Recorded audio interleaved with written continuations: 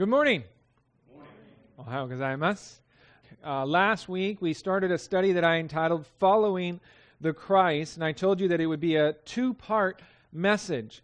I had last week every intention of completing the study in 1 week, but after I started typing everything out, and I quickly realized that I would need another week to cover just all the content I felt like the Lord was impressing upon my heart. And so today's going to be part 2 of our study, the second half of what we began last week. Now, if you weren't with us last week and you didn't get an opportunity to listen to the message online, that's okay. I'm going to do my best to try and quickly summarize the first part of the message so that we can all be caught up on where we're at in our study today. So, our text is going to be the same as it was last week. And for context's sake and overall clarity, we'll once again read through the entirety of our text. And so, will you please open up your Bibles to chapter 9 of the Gospel of Luke? And then once you are there, I'd like to request that you rise to your feet in honor of the Lord and His Word.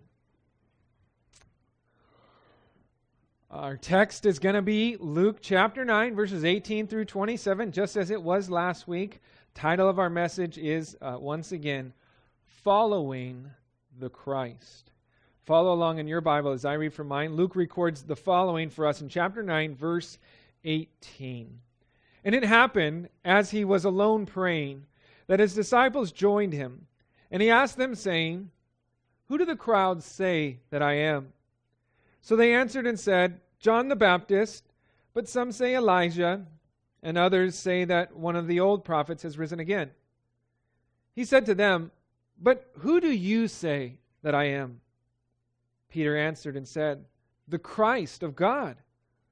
And he strictly warned and commanded them to tell this to no one, saying, "The Son of Man must suffer many things and be rejected by the elders and chief priests and scribes and be killed and be raised the third day." Verse 23. Then he said to them all, "If anyone desires to come after me, let him deny himself and take up his cross daily and follow me. For whoever desires to save his life will lose it, but whoever loses his life for my sake will save it. For what profit is it to a man if he gains the whole world and is himself destroyed or lost? For whoever is ashamed of me and my words, of him the Son of Man will be ashamed when he comes in his own glory and in his Father's and of the holy angels. But I tell you truly, there are some standing here who shall not taste death till they see the kingdom of God." Let's pray. Father, we thank you for your word. And we thank you that we can gather here in this place and open up your word and allow your word to mold us and to shape us. Lord, I pray that we would be soft and pliable. Lord, that we would allow you just to do that work you desire to do in us and through us today. Holy Spirit, I pray that you would continue to be with us, to lead us and guide us in the word and through the word. Lord, we ask that you would be glorified in our time of study. And Lord, I do ask that you'd be with me and allow me to bring forth this message with clarity. I pray that you be with all the rest of us, Lord, just that we would have ears to hear what your Spirit desires to say to us. We give you our morning. We give you this service. We give you this time. And look forward to all you have. In Jesus' name we pray. Amen. Amen. You may have a seat. So as we noted last week, our text this morning, though picking up right after the details of the feeding of the 5,000, actually represents details of an event long removed from the feeding of the 5,000. There is actually a significant jump in time and focus beginning here in verse 18. Okay, regarding time, we know that the feeding of the 5,000, which concludes with verse 17, occurred in the springtime, close to the feast of Passover. Okay, but the events of our text come right before the Feast of Tabernacles, according to the other gospel records. And so, if you were with us during our Wednesday evening studies, during the different studies on the Feast of the Lord, you may recall that the time between the Feast of Passover and the Feast of Tabernacles represents a time gap of 6 months. And so there's a significant shift in time. And in regards to focus, well, from here on out, Jesus' main focus will be upon preparing his disciples for what lies ahead for himself, as well as for themselves as his followers. You see, from the other gospel records, we understand that Jesus is now about 6 months away from triumphantly entering into Jerusalem upon the back of a donkey, where he will then willingly lay down his life for us as our Passover lamb. And so, Jesus focuses in upon teaching and preparing his disciples for this soon approaching event, letting them know what lies ahead for him and what to expect as his followers. Our text, as we noted last week, has many very important questions that are answered for us. Questions that are a matter of life and death. Questions that are of eternal consequence. The first question that we looked at already in our study last week was in verses 18 through 20, where we looked at the question regarding Jesus' identity. Who is Jesus? In our study, we noted all the different various responses that the disciples heard, as well as many of the responses we still hear today about the question of Jesus' identity. And while we did note the various responses that are out there regarding what others say about the identity of Jesus, we noted that the most important thing for us to understand is not what others say about Jesus' identity, but what we say. Who is Jesus to us? Okay? Jesus said, "But who do you say that I am?" And that is a question every person must answer for themselves individually. And that was the first point we made last week. When we come before the Lord individually, we will have to give an account for the answer to this question. And so we need to have an answer for the question of who Jesus is. And it needs to be the correct answer. In our text last week, we noted Peter's response, declaring Jesus to be the Christ of God. And we unpacked for ourselves what Peter truly was saying by identifying Jesus as the Christ. If you remember, Christ is a title. Okay? It stands for anointed one. It is the same as the Hebrew title Messiah. And so acknowledging Jesus as the Christ was equivalent to proclaiming Jesus as both Lord and Savior. And that is the correct and only acceptable answer to the question of who Jesus is. He is the Christ. He is the anointed Lord and Savior of all humanity. In our study, we noted how important it is that we have the complete picture of Jesus as both Lord and Savior. Because a Jesus who isn't Lord of our life cannot be the Savior of our life. We need to yield our lives to him as Lord and place all our hope in him as our Savior. Well, having heard the proper answer of Jesus' identity as the Christ, Jesus then took the opportunity to explain to his disciples just what that meant in the next section of verses, in verses 21 through 22 that we covered last week. And in these verses, Jesus answered the question about his mission as the Christ. Okay, who is Jesus? He's the Christ. Yes, well, what does that mean then? Okay, what does it mean that he's the Christ? And Jesus specifically highlighted 4 aspects of his mission as the Christ. If you want to note them or renote them, if you're with us, Jesus said that 1, he must suffer many things. Okay, this was foretold by the prophets and fulfilled by Jesus when he set his face towards Calvary. Okay, he would be beaten, mocked, spat upon. His back opened up under scourging. Okay, his brow pierced with a crown of thorns. His body nailed to a cross. The mental and physical pain and anguish he endured is beyond what most of us can even imagine. And so he must suffer many things. But Jesus said that he must also be rejected. This too was foretold and fulfilled. Jesus was rejected by the elders, the chief priests, and the scribes of the Sanhedrin. But he was also rejected by the very people he came to save. Even the disciples themselves ended up abandoning him in his darkest moments. Number 3, Jesus said that he must be killed. And just like his suffering and his rejection, his death was also foretold and fulfilled. Jesus gave his life in exchange for ours upon the cross of Calvary. He died upon the cross, crying out with one of his final breaths, "It is finished." and he yielded up his spirit. His lifeless body was removed from the cross and buried in a nearby tomb. But Jesus said that number 4, he must be raised the third day. And of course, this too was foretold by the prophets and fulfilled by Jesus.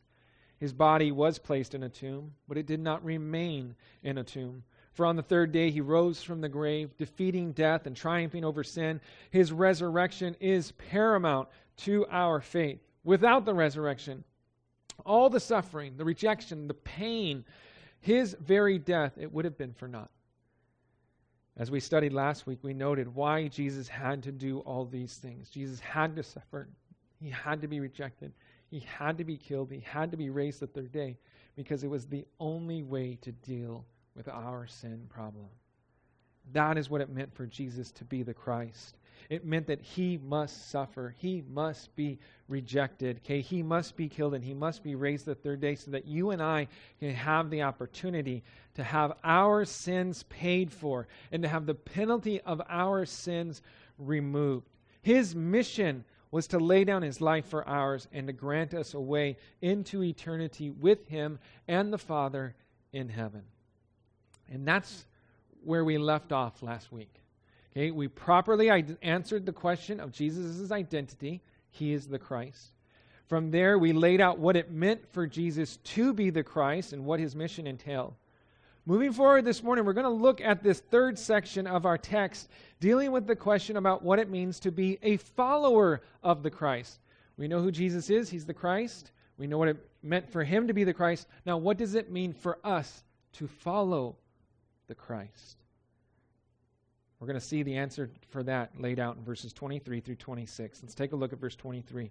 Again, Jesus is recorded as saying, "Then he said to them all, 'If anyone desires to come after me, let him deny himself and take up his cross daily and follow me.'"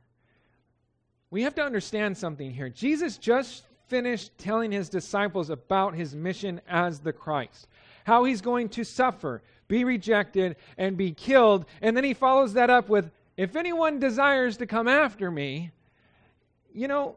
one might wonder about Jesus' approach here. It definitely isn't the greatest sales pitch to get people to follow after you when you say you're headed to suffering, rejection, and death. Okay, you may not get a lot of people who are like, "Oh yeah, that sounds good. Yeah, I want to follow after you, Jesus." Okay? But listen, that's just it. Jesus wasn't looking for weary, uncommitted followers. Okay? He often challenged people. Many who claimed they wanted to follow him, he would challenge them to answer the call, to leave the things of this world behind. Peter, James, John, Andrew, they had to leave the fishing boats behind, the nets behind. Matthew, the tax collector, left his tax booth behind. Hey, the rich young ruler, he says, "Sell it all, leave it all," and he would not. And he walked away sorrowful. I believe Jesus is still looking for more people who are willing to answer the call and live their lives in pursuit of Jesus. Here in verse 23, Jesus gives an explanation of what it means to follow after the Christ. And he mentions 4 things that we're going to note, okay, that I believe are needed from a follower of Jesus Christ. The first of which may be a little subtle, but I think it's worth noting. Jesus said, "Whoever desires to come after me." You see, the life of discipleship and following after the Christ must begin with a desire for God and for his kingdom and for the things of God. This Greek word for desire, I looked it up, was doing a word study on it. It's a very descriptive word. Okay, it doesn't simply mean to wish for something or to long for something. No, it carries with it the action needed to accomplish the desire. You see, the Greek verb used here indicates not only a willing something, like, "Oh, I really want that," okay, but also pressing on to action.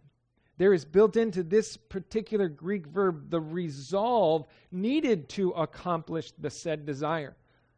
You see, it's the difference between someone saying, "I'd like for that to happen, but it never will." Okay, you could say, "I'd like for that to happen." You can have a desire, but you kind of don't ever think it will happen, or it's just a pipe dream in a sense, that'll never happen, right? Someone might say that, but then there's others who'd say, I'd like for that to happen, and I'm not going to stop until I make it happen. That's this latter, is what it's about. Jesus is saying, hey, that you must desire to come after him. You must have something within you that says, I'm going to not, this isn't just something, I'd really like to follow Jesus, but it's kind of too hard. This is, I want desire to follow after him, and I'm going to do whatever it takes to do so. Do you have a desire within you to live for the Lord? A resolve, a commitment to follow after Jesus no matter the cost. Are you willing to do whatever it takes to pursue after Jesus? Do you desire to follow after him and live a life that will bring him honor and to bring him glory? You see, if he is your Lord and Savior, if he is the Christ to you, then that desire should be there. We should desire to live for him. We should desire to honor him in our lives, no matter what the cost.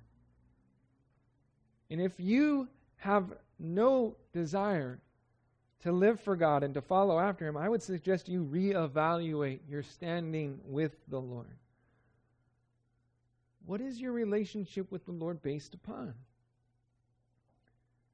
If you don't have the resolve to follow after him, let me ask you, what is it that's keeping you from doing so? What is standing between you and fully following after him? And you need to ask yourself the question, is it worth it? Is it worth it? I know the answer to the question, but it's a question, like we talked about earlier, it's a question every one of us must answer ourselves. The second thing Jesus mentions is that we must deny ourselves. The word deny, according to my Strong's lexicon, it means to forget oneself or to lose sight of oneself and one's own interests. The idea is to let go of your own dreams, your own desires, your own ambitions, and to completely surrender your entire self to the Lord. You see, denying self is not the same as self-denial. Self-denial is when we occasionally give up things or activities for a good cause or for a certain purpose. Okay? We may practice self-denial by not going back for seconds when we're trying to watch what we eat. Okay? We may practice self-denial by, giving up a Saturday evening to go participate in an outreach or some sort of, humanitarian efforts. Self-denial is something we do from time to time to make ourselves feel better about our own selves. Okay? Denying self is not the same. Denying self is a complete surrender of ourselves to Christ. It's turning from a self-centered lifestyle to one that's yielded to obeying God and his will for our lives. You see, the world around us says, hey, you need to take care of numero uno. Okay? For you non-Spanish speakers, that's number one. Okay? You're number one, you got to take care of yourself, right? But Christ calls us to live for the Lord and to place the needs of others above our own. Philippians chapter 2, verse 3 states, let nothing be done through selfish ambition or conceit, but in lowliness of mind, let each esteem others better than himself. The third thing Jesus mentions for those that would follow after him, he says there is a need for us to take up our cross daily. Listen, the cross was not a cool piece of jewelry people wore around their necks as a fashion symbol back then. Okay? The cross was a sign of torture and death. Okay? The standard Jesus is setting forth represents a daily dying to our own sinful passions and desires. It means to daily reckon the old man dead. It means to daily submit your life to the Lord as a living sacrifice. Romans chapter 12, verse 1 tells us that is our reasonable act of service to the Lord, to give our lives as a living sacrifice. We must die to ourselves each and every day. Well, how do we do that? The answer is you can't do it. Okay? You need to die to yourself. You need to die to self. You need to get to the point in your life where you say, I can't do it on my own, because we need the strength of the Holy Spirit in our lives to lead us and guide us in daily presenting our lives as a living sacrifice. If we can't die, if we're trying to die to self and using our own self as the source of our strength, it's an impossible task. We need to give up of ourselves and rely upon the strength that the Holy Spirit gives us. Listen to what Jesus said to his disciples in Acts chapter 1, verse 8, before departing from them. This is what he said: "You shall receive power when the Holy Spirit has come upon you, and you shall be witnesses to me in Jerusalem and in all Judea and Samaria and to the end of the earth." Jesus promised that the Holy Spirit would give us the power to be witnesses in this world. Some of you may be thinking, where are you going with this? What does this have to do with dying to myself or taking up my cross daily? Let me explain something. The word witness in Acts chapter 1, verse 8, it's a very interesting one. The Greek word is martyrs. It is where we get our English word martyr from. Okay, and you guys know what a martyr is. A martyr is a person who's killed because of their belief, someone who dies because of their belief. And the only way that we can be those that daily die for the Lord is through the strength and the empowering of the Holy Spirit in our life. Okay? If we want to be martyrs, if we want to be that living sacrifice and die to ourselves, we can only do so by the strength and power that the Holy Spirit gives us. And so we need to be yielded to and submitted to the work of the Holy Spirit in our lives to empower us to die daily. Okay? To get to the place where we say, I can't do it on my own. I need you, Lord. I need your power to lay down my life for you. The fourth and final thing for a follower of Christ is to simply follow him. Wherever he leads, we must follow. It means that we have complete trust and faith in God's direction for our lives. We're not worried about where the path may lead, where Jesus may go, because we have an assurance that where he leads is the place that we need to be. We have an assurance that as he leads, he will be faithful to provide us with the means necessary to follow after him. Following the Lord isn't something we do off and on. It is a lifelong commitment. The word follow, it's a verb written in the present active imperative. It means that we must keep on actively following Jesus. Even when the road gets a little rough, okay, even when it appears that rough seas are ahead, we don't pull over, we don't abandon ship, we stay the course, knowing that there is no better place to be than following right behind our Lord and Savior. Now, the rest of our text in verses 23 through 26 explains why it is a foolish thing not to respond to this call to follow Christ. There are three explanations that Jesus gives. Each of them begins with the word for. Let's take a look at Jesus' first explanation in verse 24. He says, "For whoever desires to save his life will lose it, but whoever loses his life for my sake will save it." Jesus declares that if you won't answer this call to die to yourself out of a desire to save your own life, that eventually you will lose it. No matter what you do to protect your life, eventually you'll lose it. The end for all those that don't come to Christ and follow him is that they will end up losing everything that they were unwilling to surrender in the first place. Everything that you held dearly, everything that you were unwilling to part with, everything that you were saying, hey, this is standing between me and the Lord, I just can't give this up. Guess what? You're going to lose it.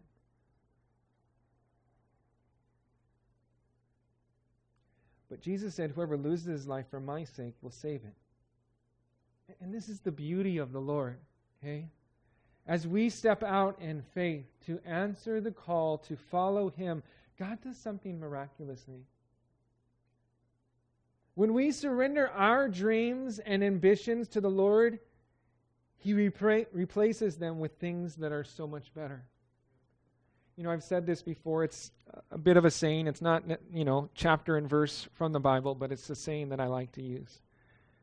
And it's this: a good thing is not a good thing if it stands in the way of something better. Okay? A good thing is not a good thing if it stands in the way of something better. You may look at your life and what you got going on and think to yourself, I've got a good thing going on here. Life's good, and, I don't want to have to give up all this in order to follow the Lord. Listen, that good life you think you're living isn't better than a life fully surrendered to the Lord and His plan for your life. It doesn't matter how good your life is. Okay? If it isn't surrendered to following Jesus, I know there's something better. And we can't let something that is good stand in the way of something that is better. You may think the cost is too high at first, but as you commit to it, you will realize that the rewards supremely outweigh the cost. I cannot recall ever meeting someone that answered the call to follow the Lord and found themselves right in the center of God's will for their life and then felt like the cost was too high and the commitment not worth it. Famous missionary Jim Elliot wrote about this in his journal when he penned the famous words, "He is no fool who gives what he cannot keep to gain that which he cannot lose." I'll say that again, okay? He is no fool who gives what he cannot keep to gain that which he cannot lose. We willingly give of our life, knowing that we don't get to keep it anyways, in exchange for a life surrendered to the Lord, something that we know will never lose for all of eternity. Let's look at Jesus' next explanation of why it would be foolish not to respond to His call to follow Him. Verse 25, he says, "For what profit is it to a man if he gains the whole world and is himself destroyed or lost?" Jesus brings up here the value of one's life, the value of one's soul, as the other gospel writers describe. What profit is it a man if he gains the whole world and is himself destroyed or lost? The wording is very severe. It is speaking of complete destruction, loss of everything. It speaks of eternal death, not just this physical life, but the spiritual life as well. The word profit is an accounting term. Okay, it's used to identify gains that are made through trading. Okay, like if you're profit, you talk about stocks and you're trading, it's like, hey, what's your net profit? What are you making out? You kind of take the pluses, the minuses, and you weigh it all out, and you see what kind of profit there is. And he says, if one were to gain the whole world and all the treasures and riches that are within it in exchange for their eternal life, the question is, would there be any profit? Would you come out ahead? The answer is no. Even if you could gain the whole world and all of its riches, how long do you suppose you'd be able to keep it? How long could you enjoy it? 50 years? I don't know. How old are we? Some of you guys, 20s, 30s, maybe some of us in our 6, okay? Maybe you can enjoy it a little bit longer, okay? Gabe's going to enjoy it a little longer than us, okay? Think about it. 50 years? Maybe? You think you're going to enjoy life the same way at 80 as you do at 30? Jesus is talking about eternity here. What's a few years here on earth with all of its riches in comparison to eternity? You see, Scriptures talk about our life and how it's like a vapor. According to James chapter 4, verse 14, it appears for a little time and then vanishes away. Here today, gone tomorrow. How much value do you place on your eternal life, upon your soul? What is it worth to you? To God, it was worth sending His one and only begotten Son to die in your place. And it's plain to see that the Lord has placed an extremely high value upon our eternal life. And yet, there are so many who are willing to trade it away for things that don't add up to a whole lot of anything. Satan comes along and he offers passing pleasures, cheap thrills, and fading glory, and people are wheeling and dealing. It makes no sense, offering their souls for things that have little to no value whatsoever. Listen, church family, there is nothing on this earth more valuable than your eternal life. Okay? No amount of treasures or riches could ever equal the value of your eternal life. If you're wheeling and dealing, you're losing. And you're losing big time. You do not want to become spiritually bankrupt. That is the direction you're heading in if you're wheeling and dealing. You're getting ripped off. It's time you realize that. Let's look at Jesus' final explanation, verse 26. He says, "For whoever is ashamed of me and my words, of him the Son of Man will be ashamed when he comes in his own glory and in his Father's and of the holy angels." To be ashamed of Jesus is to reject him and to live for the ways of this world, a world that is perishing. 2 Peter chapter 3, verse 10 describes the day of Christ's coming in this manner, proclaiming, "The day of the Lord will come as a thief in the night, in which the heavens will pass away with a great noise, and the elements will melt with fervent heat. Both the earth and the works that are in it will be burned up." You see, the world and everything in it, they are all going to burn. It's all firewood. In verse 11, the very next verse of 2 Peter chapter 3, it challenges us with how we ought to live our lives in regard to this fact, stating, "Therefore, since all these things will be dissolved," okay, since everything's firewood, listen, "what manner of person ought you to be in holy conduct and godliness?" If we know that this world and everything in it is nothing more than firewood, it ought to cause us to pursue after things that will last. It ought to cause us to live for Him, to follow after Him with our mind set upon eternity.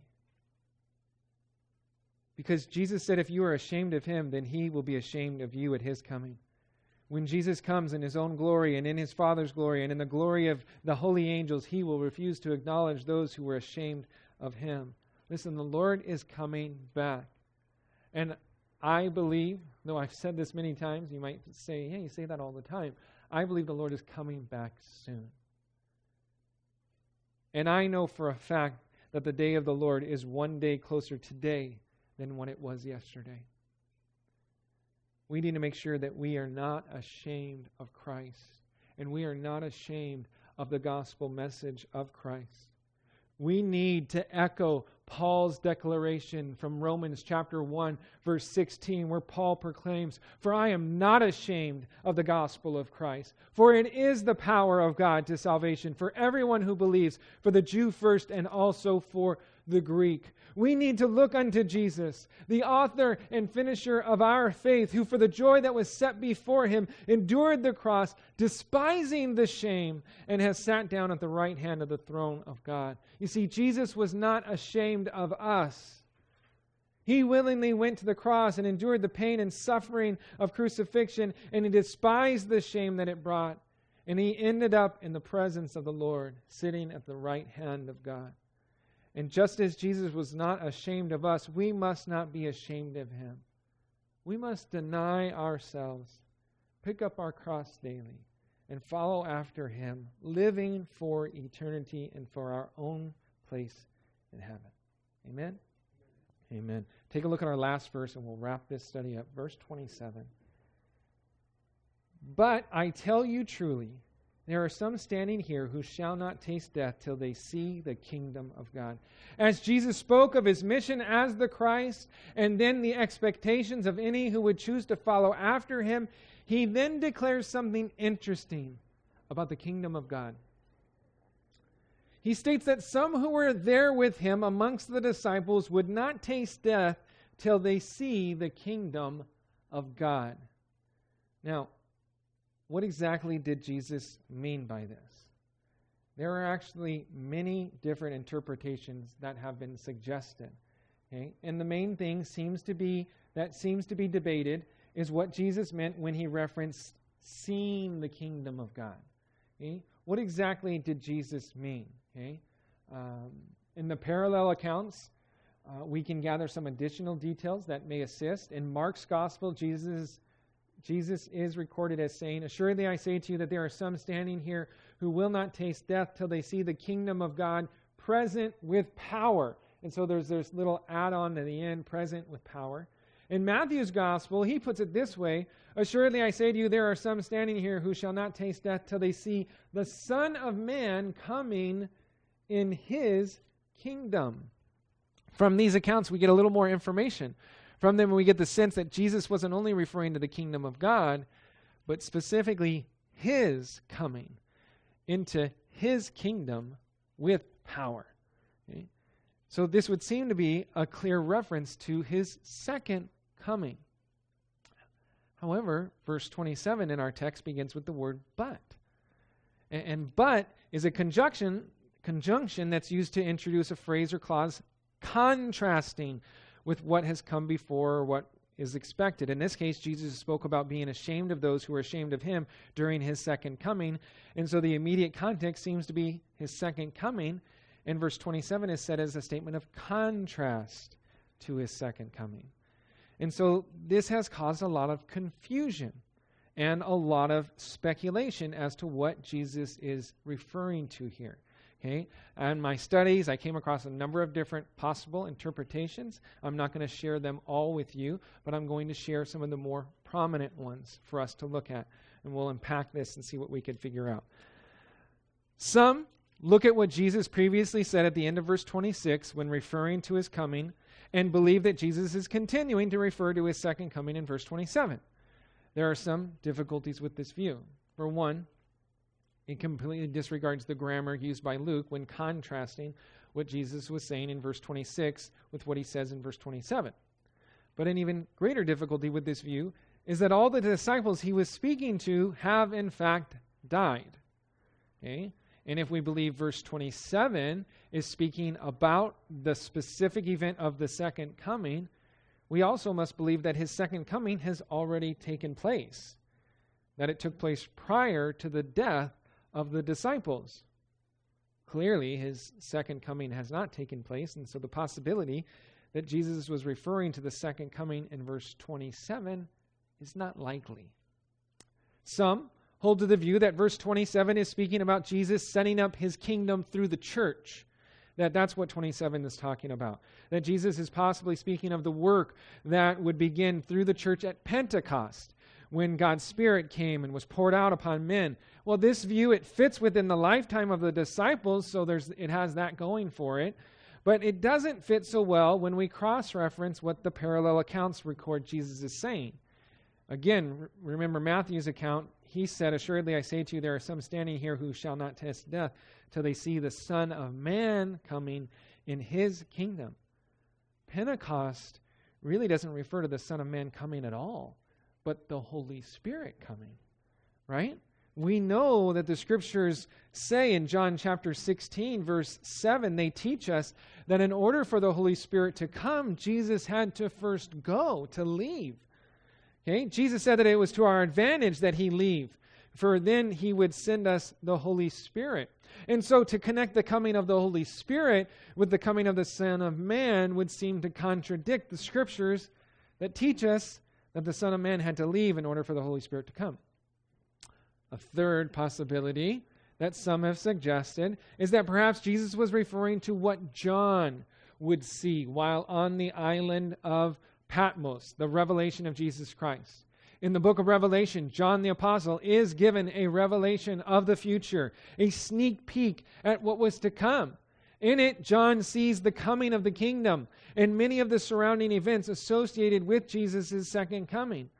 Though some tried to kill John, he was one of the few of Jesus' followers who were not martyred for their faith. And so, in a sense, we could say that he saw Jesus' coming in power and glory through the revelation that he was given prior to his own natural death. So we say, oh, that kind of fits. But the difficulty with this suggestion is that Jesus clearly mentions that there would be some, using the plural pronoun, who would not taste death till they see the kingdom of God. Well, the revelation was only given to John. And so it really doesn't fit the description of some that Jesus used. A fourth viewpoint, and the final one that we'll look at, is that Jesus was speaking about the transfiguration. Okay? The transfiguration fits within the context as well, for it's the very next event that's spoken of after these words were shared, which we'll get to next week, Lord willing. Also, it fits within the idea of it being a select group of some amongst the disciples, for as we'll see, it was only Peter, James, and John who witnessed the transfiguration. The difficulty with this point of view is that we don't typically think of the transfiguration as an event depicting the kingdom of God being present with power, nor as the coming of the Son of Man into his kingdom, like described by Matthew and Mark. So most see it as a divine revelation of the nature of Christ, that he was God, the Son of God, not as a picture of his coming. And so we're kind of left. We've got some solutions, possible interpretations, but they each have some holes. They each have some difficulties with it. I would suggest to you that there is a solution to remedy the supposed difficulty with the transfiguration. Okay, it's been proposed based upon Peter's own testimony through his second epistle in 2 Peter chapter 1, verses 16 through 18. This is what Peter says in 2 Peter 1, 16 through 18. He says, "For we did not follow cunningly devised fables when we made known to you the power and coming of our Lord Jesus Christ, but were eyewitnesses of his majesty," okay, perhaps referring to his royal power. "For he received from God the Father honor and glory when such a voice came to him from the excellent glory, 'This is my beloved Son, in whom I am well pleased.' And verse 18 says, 'And we heard this voice which came from heaven when we were with him on the holy mountain.'" Clearly, Peter is referencing the event of the transfiguration here. When he was with Jesus on the holy mountain, he heard the voice of God, and Peter testifies that this event was a display of Christ's coming in power and majesty. And so we do have a biblical testimony from Peter that the transfiguration was a display of his coming in power and majesty. And so I think it helps to maybe answer the questions that are presented by that idea. So which interpretation is correct? I can't say with 100% certainty. I tend to believe that Jesus was indeed referencing the transfiguration here in verse 27, but I do see room for other possibilities. And you guys, we need to understand that sometimes Bible study is like that. We study it, we look at it from different angles and approaches, we look up different cross-references, we possibly study the original language, and we don't always come up with a sure proof interpretation or understanding of the text. Oftentimes, we will find ourselves perhaps leaning more heavily upon one view than the other. That's okay, but we need to be careful of making a hard stance upon something the Bible does not take a hard stance upon. Okay, because we run the possibility of becoming dogmatic with our own opinions and views, and we can sometimes cause others to stumble, or even cause ourselves to be in sin by looking down upon someone that doesn't see things in the same light as we do. Don't get me wrong. When the Scripture is clear, we must stand upon the truth of Scripture. We know that Jesus is the Christ. We know what his mission was. We know what is expected of a follower of Christ. Jesus makes it plain for us here. We can stand upon that. Okay? But do we know with certainty what Jesus was referring to here when talking about some of them not tasting death before his coming? No. I don't think we can. But in those times of uncertainty with debatable things, it's best to know what you believe, but also to understand that there are other possibilities. So what do we take from all of this? In our study, we were able to identify and answer some very important questions that do have eternal consequences. Who is the Christ? What is the Christ's mission? And what is expected from a follower of Christ? And my hope for us is that we have all come to a proper understanding of who Christ is, that we would have in awe of what he accomplished on his mission as Christ, and that we would all have the desire, that conviction, the resolve to be a follower of Christ. No matter the cost, wherever he may lead, that we would be convinced that there is no better place to be, and that nothing else this world has to offer would ever sway us from our pursuit of him. Amen? Amen. Let's pray. Father, we thank you for your word. And Jesus, we thank you for the example you gave to us, living a life of surrender, a life of sacrifice. Lord, you took up the cross and you died for us. Lord, and you've called us to follow after you and to present our lives as a living sacrifice, to take up our cross daily, day by day, to commit ourselves to following after you. Lord, we cannot do it in and of ourselves. We lack the strength. We lack the fortitude. Lord, we need your Holy Spirit in our heart, in our life, to strengthen us, to empower us to daily die to ourselves, that we might pursue after you. Lord, we know that one day, for those that have called upon you as Lord and Savior, we know that one day we will be with you. But Lord, give us a passion and a resolve to pursue you. Lord, protect us from complacency. Protect us from just becoming lethargic in our walk. Give to us the power needed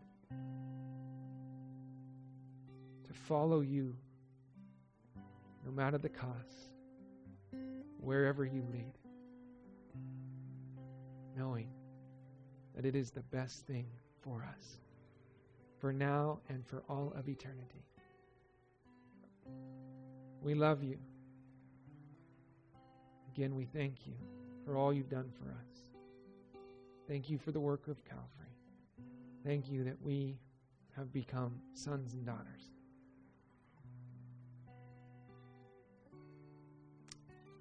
Lord, I pray that you would fan our flame for you, Lord, that we would burn brightly for you. Lord, that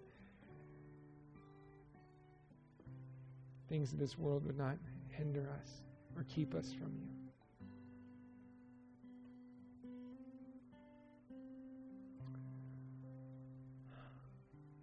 Lord, I ask, or if there's any here that have just